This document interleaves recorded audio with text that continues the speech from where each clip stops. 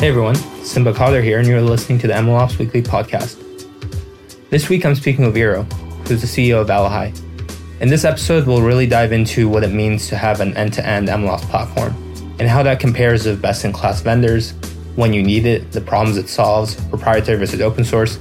It'll be full of great information. So let's dive in. Eero, it's great to have you on the podcast today. Thanks, Simba. Thanks for having me. Great to be here. It's cool to have you on. I know we've seen each other a million times at different conferences. We never really talked about it. I'd love to learn more about your journey to starting Valohai. What got you there? What made you decide to start Valohai? Oh, that's a big question. For me, personally, the motivation has always been kind of pushing machine learning forward on a global scale. So I've been following machine learning and deep learning for quite some time, and I really saw the potential to change the world, whether it was through automation of work or scalability of things that were not scalable before. That's how I really condensed the impact of deep learning. We can scale new businesses that were not possible to scale. And that then brings price down and gives access to a lot of things. For instance, we work a lot with healthcare. So let's say we can automate diagnostics. We can bring that to a lot of countries at an affordable cost. If we don't have to recruit doctors, have to train as many doctors to treat as many patients, like these kinds of things that are, I want to say, almost low-hanging fruits. Obviously, these are difficult problems. There's a lot of regulation, but there's so many things that are somewhat obvious that we are going to solve with enough elbow grease and time put into building models and putting them into production that will make the world a better place. And I really wanted to kind of push that market forward on all industries. So that's why I wanted to go into tooling in machine learning. And that's kind of why I am here, why I'm one of the founders of Valohai. For our listeners who don't know, could you kind of give the general pitch of what Valohai is? So we're an MLOps platform for what we call machine learning pioneers. And the way we define that is companies that are building either core features of their product or then the entire product IP on top of machine learning. And this, of course, in contrast to things like, let's say, internal reporting tools, stuff like that.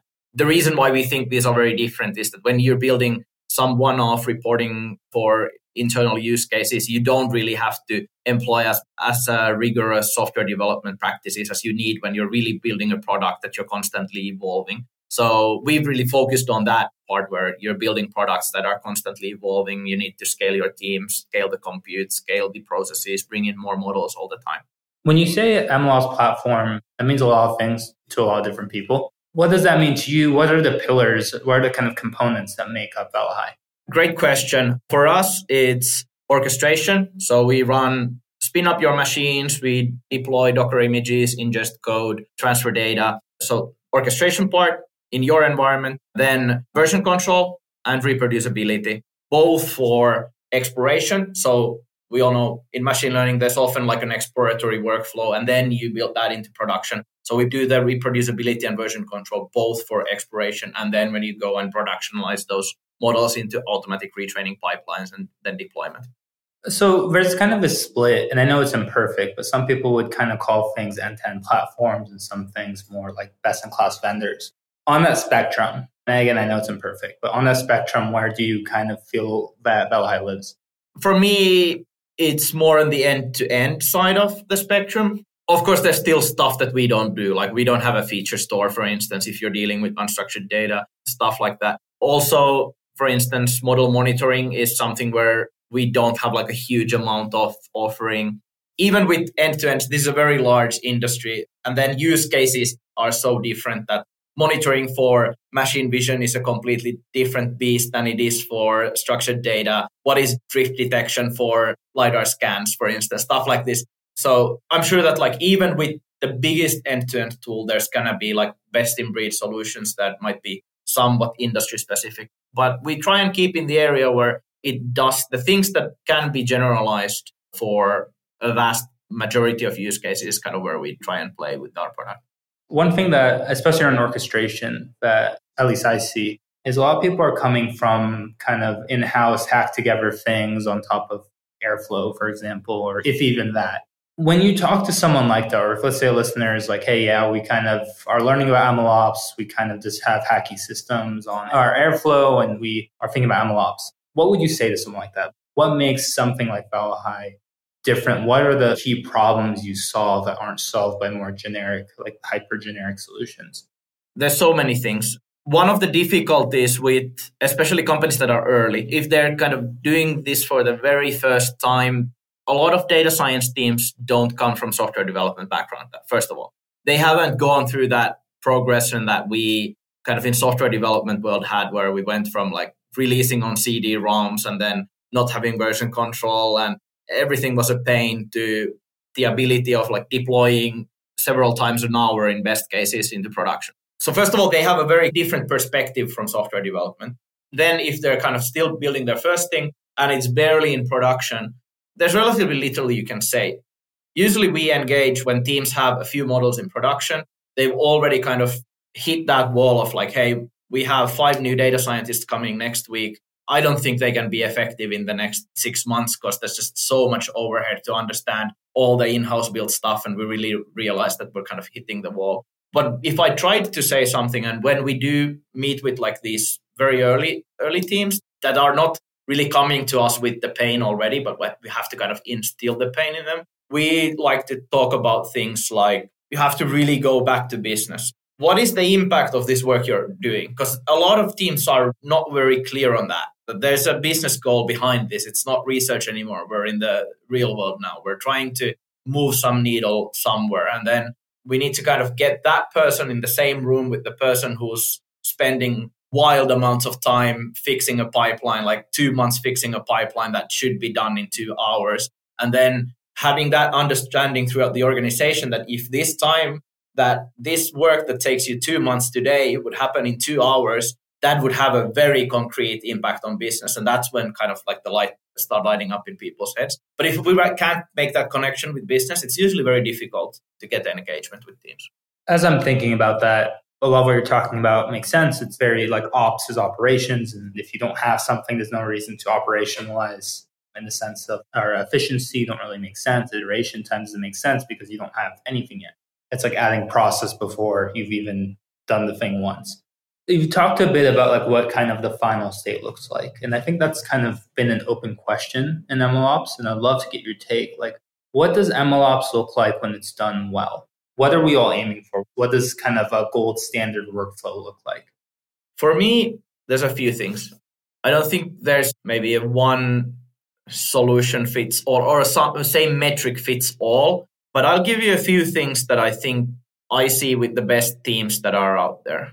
They usually think a lot about velocity of engineering. So like how fast can we deploy new things to the product? When you're starting to think in those terms, that's usually already like a huge mental leap in the way you work. Then going from there, how does that then reflect on the ways of working? We notice that most companies that go into production, they don't have a single model. They deploy a model for a single customer, but then they realize that they very quickly have to train a model for every single factory, for instance, or every single new geography that comes on board, or every single customer-specific data. Usually the dimensionality goes through the roof when business starts running. You have things like a single POC that was built for a customer took 6 months, and all of a sudden you have a sales team bringing on 20 new clients. And then you would have to fine-tune the model for each one of those 20 new customers in the next month to close a sale. But you're looking at like 4-month-long development period to get through it per customer.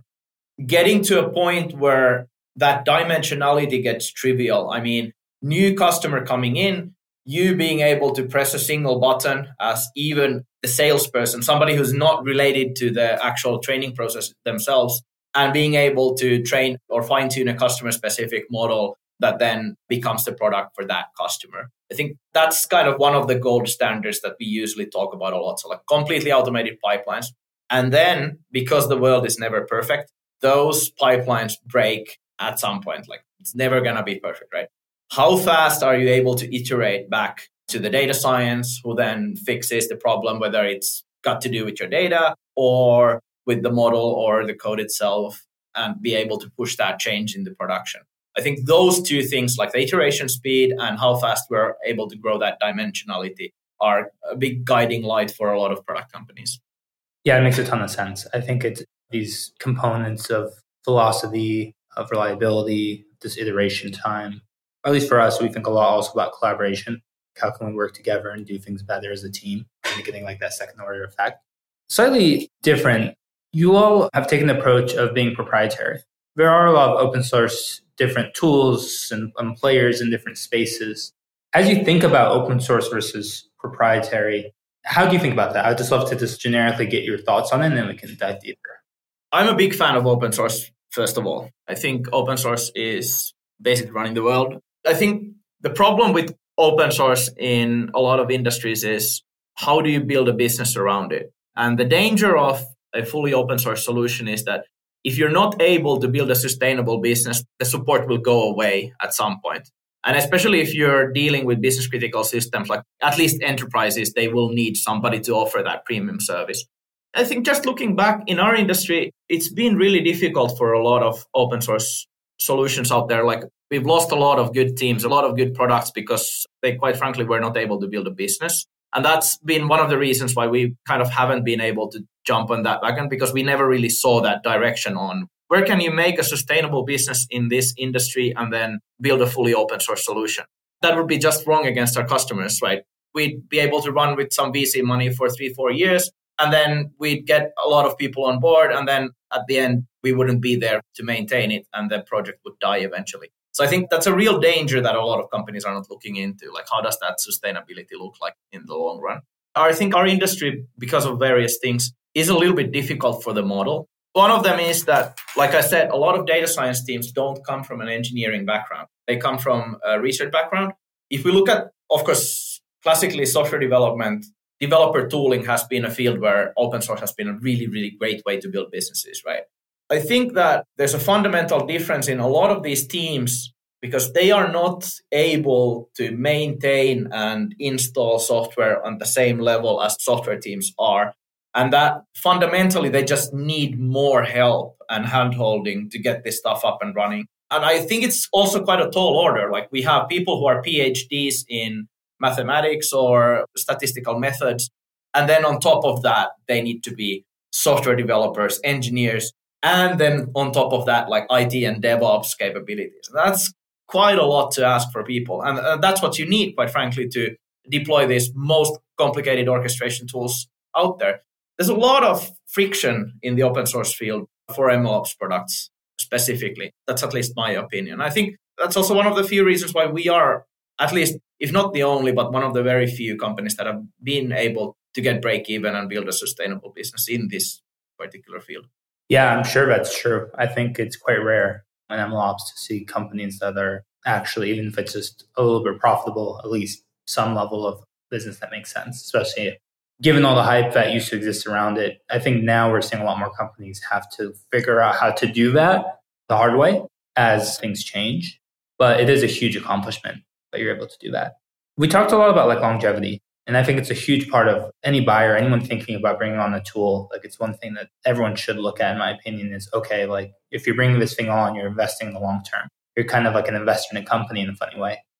Do you believe not just will this product solve a problem for you, but especially if we're talking about like bigger deal size or critical infrastructure, like do you believe in this company? Do you think it makes sense? Do you think it'll be around in 5 years or whatever your time frame is? I mean, if you're a Fortune 100 that could be talking 10 years, is there a storyline there? I'm curious about kind of the flip side of it. We're talking about like longevity and like the once it's there, making sure it stays. And I'm curious about when you bring on and onboard a new customer, and I'm thinking of this from the perspective of someone who's kind of starting to onboard MLOps. What are the steps you take?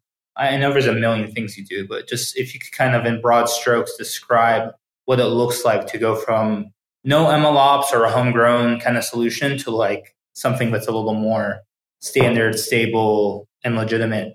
How do you help people through that process?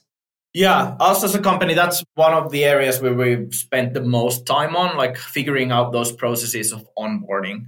The way it works for us, if I'm going like very concretely, we go through a trial where we, in the very beginning, tie everything into business values. Like I said, if we can't get that business connection, it's usually not going to go very well in the end. Especially in this particular market, if we work with projects that don't have a business impact, these teams are not eventually going to exist. And it's also a big investment for us in the beginning. It just doesn't make sense for anybody. We work a lot with the teams to figure out, like, why is this actually important? Why are you setting out on this journey? Why are you investing time and effort? and eventually money for licenses to move faster, essentially. What's going to be that impact? And once we understand what that impact is, we try and quantize it. So, okay, if we're able to build pipelines from 0 to this in this particular time compared to what it's taking now, what would be the impact? And then we verify that with business. Once we have a good understanding on that, that's when we only engage on the technical side. And that's where we do basic stuff like installation. We usually have to work with IT, provide a lot of audit stuff, make sure that we comply with their security standards, stuff like that. That's in itself already somewhat of a large engagement, of course, depending on the size of company. So we help the data science team through it. Usually they're not like security professionals, so it's really hard for them to drive that conversation. We help them get through IT to get installations on. Then we go to onboarding, where we usually do a short training in the beginning. We actually take customers' own existing real-world project and help them go through that project and how to move that on Valohai and how to get it up and running. And usually within that 2-week time frame that we serve for these trials is when we get the first pipelines up and running, and then prove those quantized requirements that we had in the beginning. Then we have like 24/7 support available for customers to ask. They usually run into a lot of like very simple stuff, like even just basic Python errors. We try and make sure that we get through all of that relatively quickly so nobody gets stuck in that first 2 weeks, and then gets to prove that we are able to deliver that value that we proved. And then once we get to that actual engagement, signing contracts, stuff like that, after that, of course, that onboarding then goes from usually just that one single trial team to helping other teams get onboarded and then grow in organizations. Yeah, it makes a ton of sense.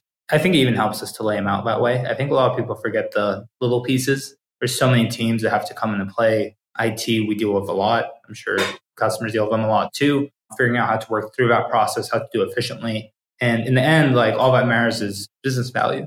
And so all these things, they have reason to exist, right? Like obviously like security review exists for a very good reason. Yes. But the ability to kind of like efficiently get through these processes so that you can actually show the value in the end, justify the investment, justify the time investment, is something that I think a lot of people don't factor into their timelines. And I think it's really important. Even like for us, like sometimes we'll start parallelizing that.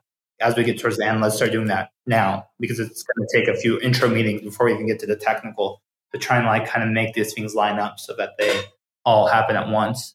Yeah, and I think it's a value driver for the companies themselves too, because again, these teams are almost always new. They've never run a procurement process inside the organization. They're often quite lost on like how to even buy software and how to get it installed. So the fact that we're able to take some of that burden off their backs and learning how do we deal with security, how do we make compliance with whatever like security framework we're working with and so on.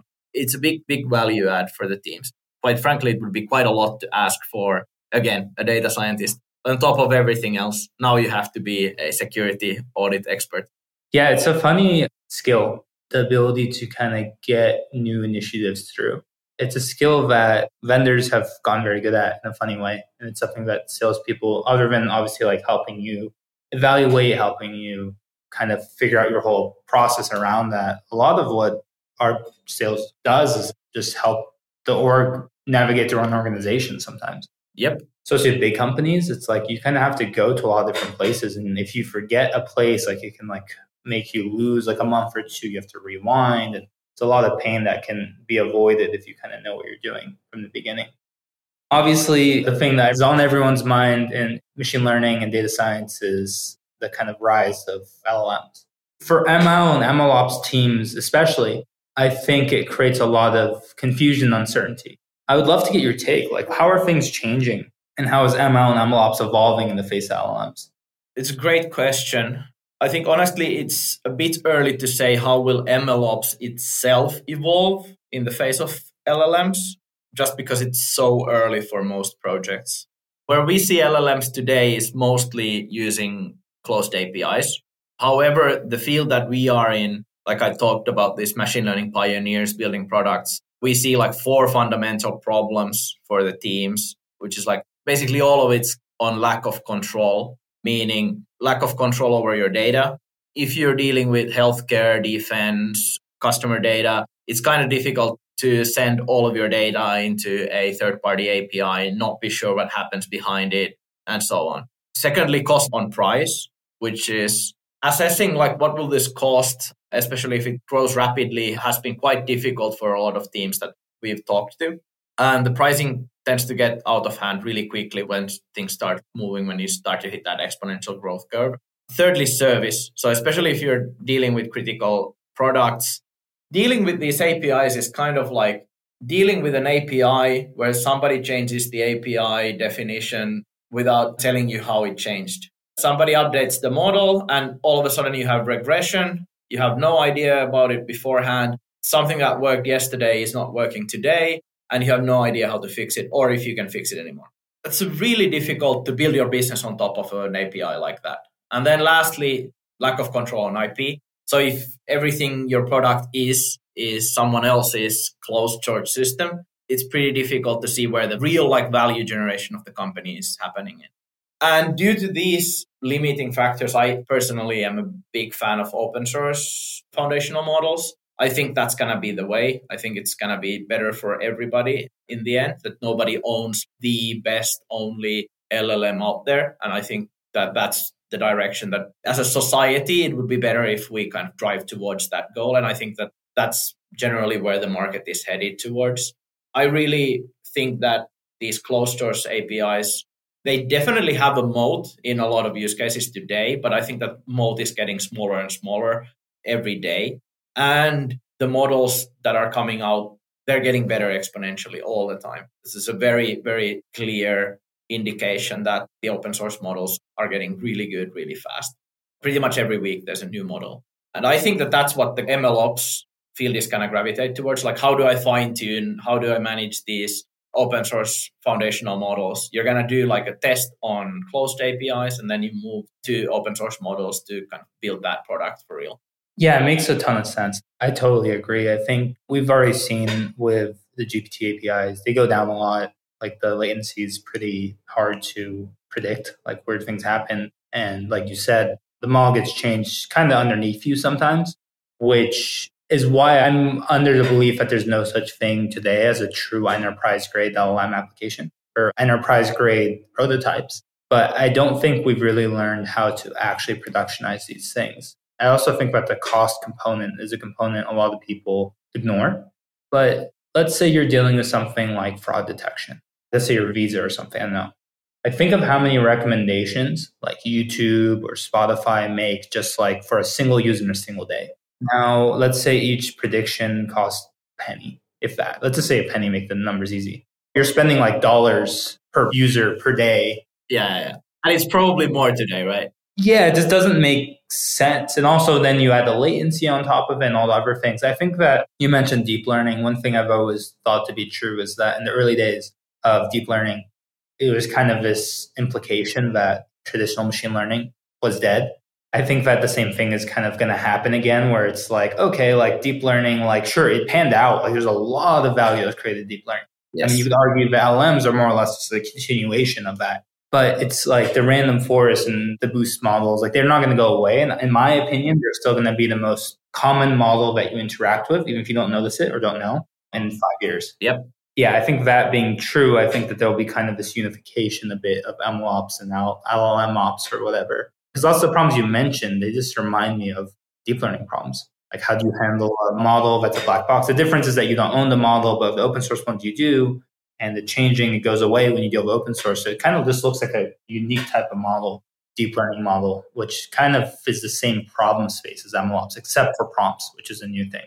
Yeah, I think a lot of people forget maybe 7 years ago, something like that, we had the Google Machine Vision API come out. And then there was a ton of machine vision models. And then people were like, well, building your own machine vision models doesn't make sense anymore because the Google Machine Vision API will take care of everything. Nowadays, if somebody said that, they'd be like, you're crazy. There's no way this single API is going to take care of the complexities and the challenges that we're facing with machine vision. It's an absurd statement. And I think that that is kind of where these LLMs are headed to. I do think that there's a much larger value capture that these closed source LLMs are going to be able to make than machine vision APIs, don't get me wrong. But at the same time, I think it's still quite limited in terms of like what can be done once open source models get there and people really start building tools and products on top of open source LLMs and fine-tuning them. So let's say you run an MLOps team right now at a big organization. How should you be thinking? Should you be evolving your platform with this in mind? Do you think it's going to be a whole different platform for LLMs? How would you move forward knowing that, okay, today it's not ready, but we're definitely moving in that direction for potentially like a large percentage of your ML? How would you change your platform, if at all? It depends on what layer. Where we are concentrating on reproducibility, orchestration, building your pipelines, it looks exactly the same as any other fine-tuning of model or training of any other model. There's very little changes in terms of orchestration for fine-tuning Llama 2 compared to fine-tuning something like YOLO 5. It's virtually the same thing. Your data set is, in one sense, it's images, in the other one, it's natural language. Aside from that, there's very little in terms of how do we orchestrate it, how do we run these operations, how do we deploy the models.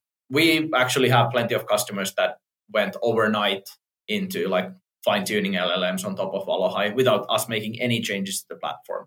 I don't know if that's going to be true forever, but at least for now, it seems like there's very little. And then when we go into like really analyzing the model and deep into kind of understanding the model itself, I think that's probably where the changes are much bigger, and labeling your data, stuff like that. But what comes to training of the models, fine-tuning models, building pipelines, deploying is very similar. I remember when we released our LLM, kind of more RAG-focused functionality into feature form, it took one engineer 1 week, more or less, to like get it up because 90% of it was the same. The only thing that was different was this new idea of a vector DB. Embeddings weren't really new, but we didn't support them at the time. It was a pretty quick change because in practice, it looks very similar. Prompt is just a new type of feature. It's making a prediction, and the way you handle that prediction is not that different from handling a prediction for NLP. Obviously, prompts are a little different, but in some ways, they're very different. In other ways, you can kind of abstract that difference away. And I think that there's a lot more overlap between them than there is differences. Yeah, I agree. Yeah, I think the differences will get handled by unique new products, which will, I think, be integrated into these platforms. But I actually don't really view an LLM ops platform and an MLOps platform to be two separate platforms as much as it's part of one whole. I think that's our future and where things are going. I think it just makes sense because you're just going to want to use the same data and the same sort of like monitoring for these different types of models. You're not going to want to have a whole monitoring stack for like your chatbot and then have a whole nother monitoring stack for your fraud detection. You kind of want to unify these things. Just thinking about Valohai, thinking about MLOps, what are you most excited for? Now that we're looking forward at a bit of like kind of a great unknown, what are you most excited about? It has to be on the LLM side still. Just the progress that the open source models are making, how little we've done, how little of the low-hanging fruits that are out there. I have to say it's not only LLMs, it's generative models, multimodality, like those things are so close, but at the same time, we haven't even grazed the surface. Like we haven't even scratched the surface of it. I'm super excited. And one of the reasons why I'm so excited about it is I've talked a lot about the business. In the past, we really didn't see business engage or be the primary motor of driving these projects. Now it's completely changing, right? Every product owner, every CIO, every CTO, every CEO has used ChatGPT. They have their ideas on how to deploy this for their particular products, and they are driving the change, which means that all of a sudden, like business goals is a given, budgets is a given, the actual drive to go through with this is a given instead of us trying to kind of like teach these organizations that, hey, you need to really think about how does this impact the like bottom line in the end. So I think that this will really make it faster for organizations because now the amount of stakeholders is so much larger that are talking about these projects now. Yeah, I agree. I think that's what, for me, has been the coolest thing too, is that this kind of unexpected tailwind of not just in LLMs, but just in, I think, machine learning as a whole. I think it's just end users and N are expecting their applications to get smarter in every way. And they don't really care if it's an LLM or not. Like chatbots, sure, like maybe it's going to be much more LLM focused, but they kind of expect it for everything. And LLMs aren't exactly the answer for everything. So there's kind of this renewed extra push that we've been kind of this third wave of data that we're kind of about to ride, which is really exciting. Eero, it's been really awesome to hear your insights on all of this. Thanks for hopping on. Always really, really good to catch up with you. Thank you. Thanks for having me, Simba, and happy holidays. Yeah, you too.